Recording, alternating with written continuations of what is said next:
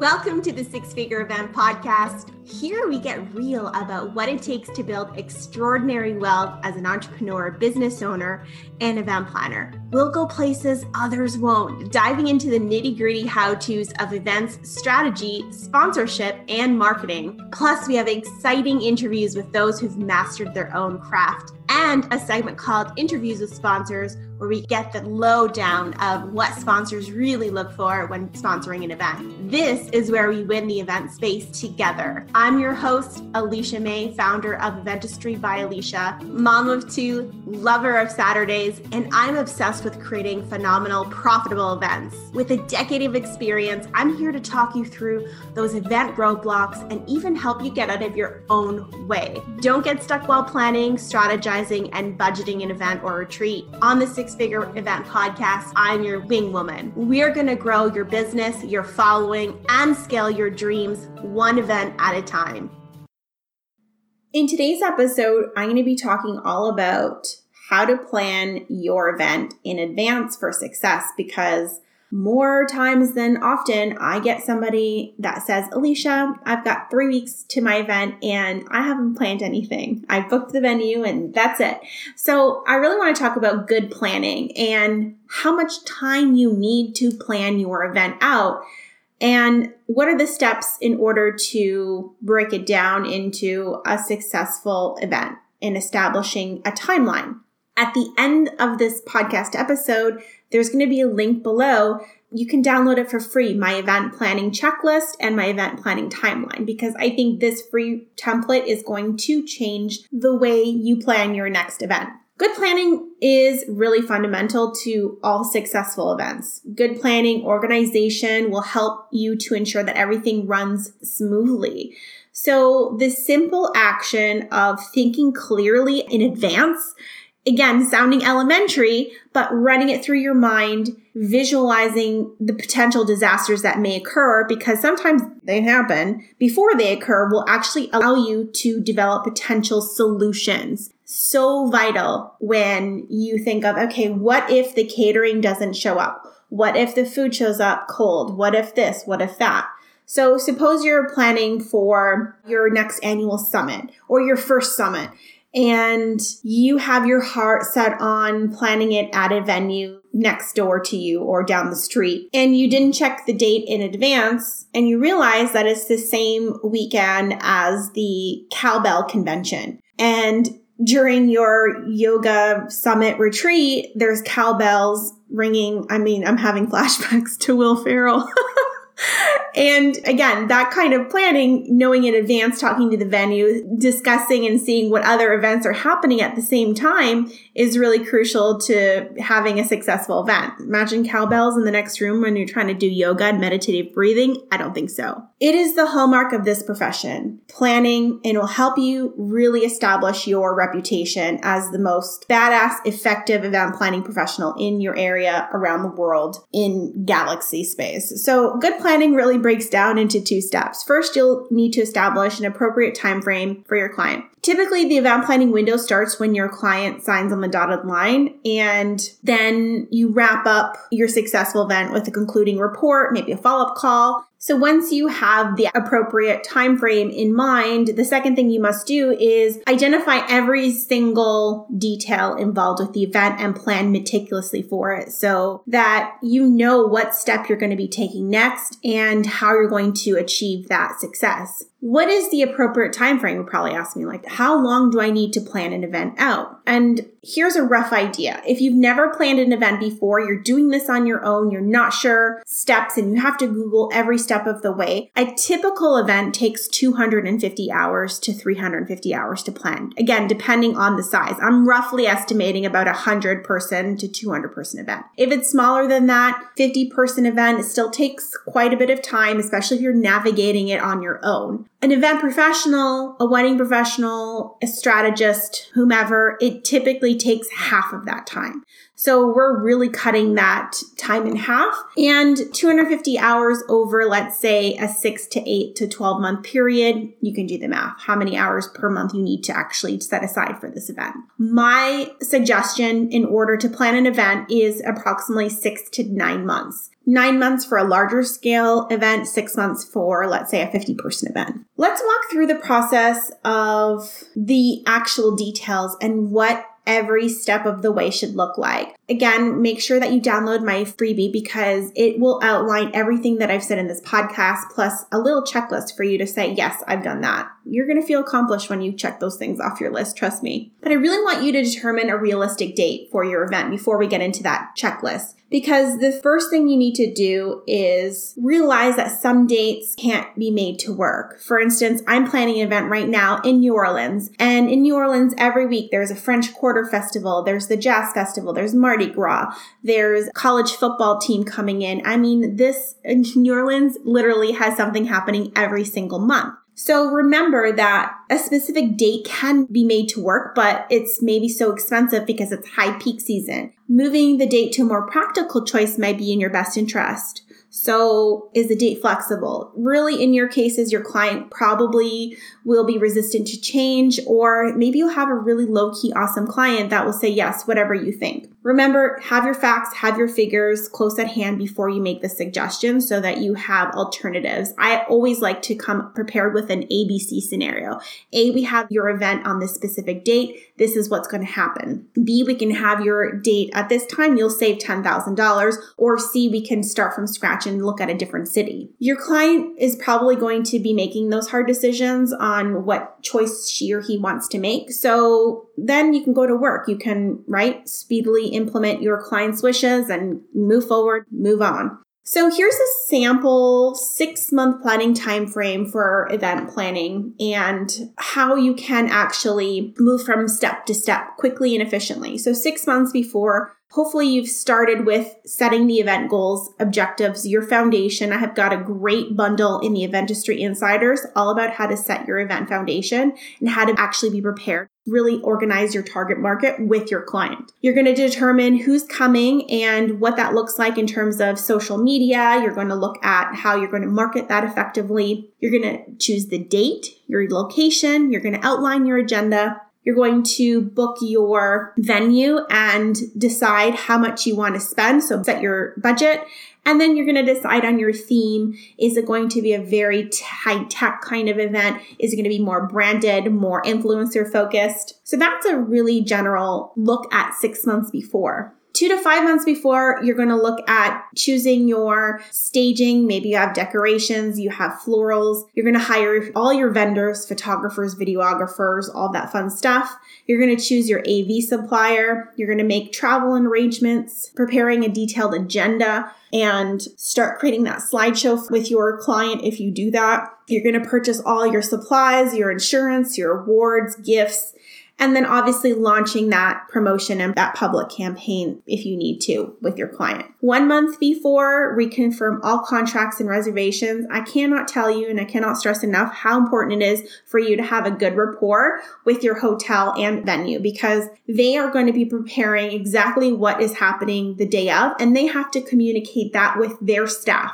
So it's almost like playing telephone. Imagine if you tell something to somebody and then they start telling other people. That message sometimes gets construed along the way. So having almost a written out banquet event order for them in advance so you are clear, you are concise is so important in my opinion. You're going to reconfirm, like I said, all contracts, finalize your menu, your serving style, finalize your setup details, and then prepare your production grid or day of event details. And that takes you into the month of, and again, there's so many different aspects, but again, I generally saying 2 weeks before, you're going to prepare your attendee list, you're going to check with venue, maybe go on site for last minute site details.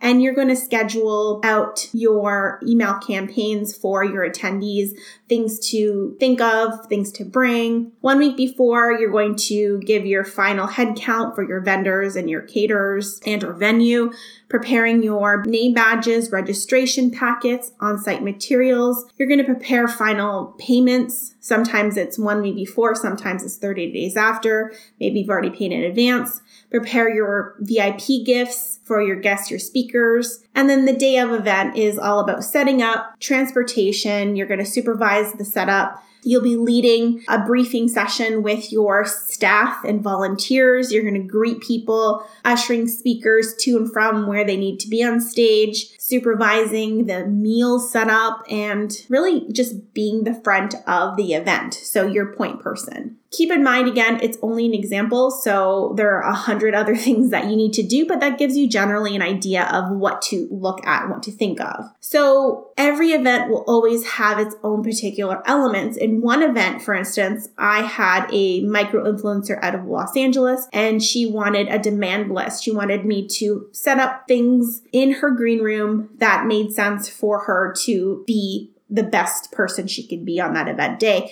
So a juice bar, she wanted coffee and tea, snacks.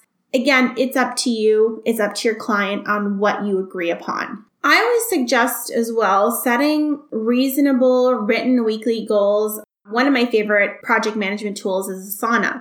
So I do weekly goals, monthly benchmarks, milestones for all the events that I plan specifically with my clients. This process is called time framing, and it really serves two purposes because it helps your client, number one, understand that you're accomplishing the overall task in a very logical and efficient manner. And then secondly, it will also help you to maintain a schedule and interweave all of the tasks created to execute several projects for several different clients. Most of the time, clients don't truly understand how much work is involved in doing a really efficient, high quality event planning process or an event in general. So for this reason, it's really important to keep them in the loop from an information standpoint, right? At minimum, they need to know how you're executing and if there's anything else that they need to be doing in order for you and your client's relationship to be a very diligent one and very open one. Overall, I'd love for you to set planning priorities. Very early on, once you have established that checklist and you have that written in front of you, you'll find that many tasks are really dependent on other tasks. So for instance, in order to move on from creating the event sales page, you'll need to pick a place and a venue. You can just launch an event without a venue really, but most of the time people will start asking, where is it? So here's some guidelines to help you prioritize and understand that some tasks are really time critical because you have to book photographers, vendors in advance, and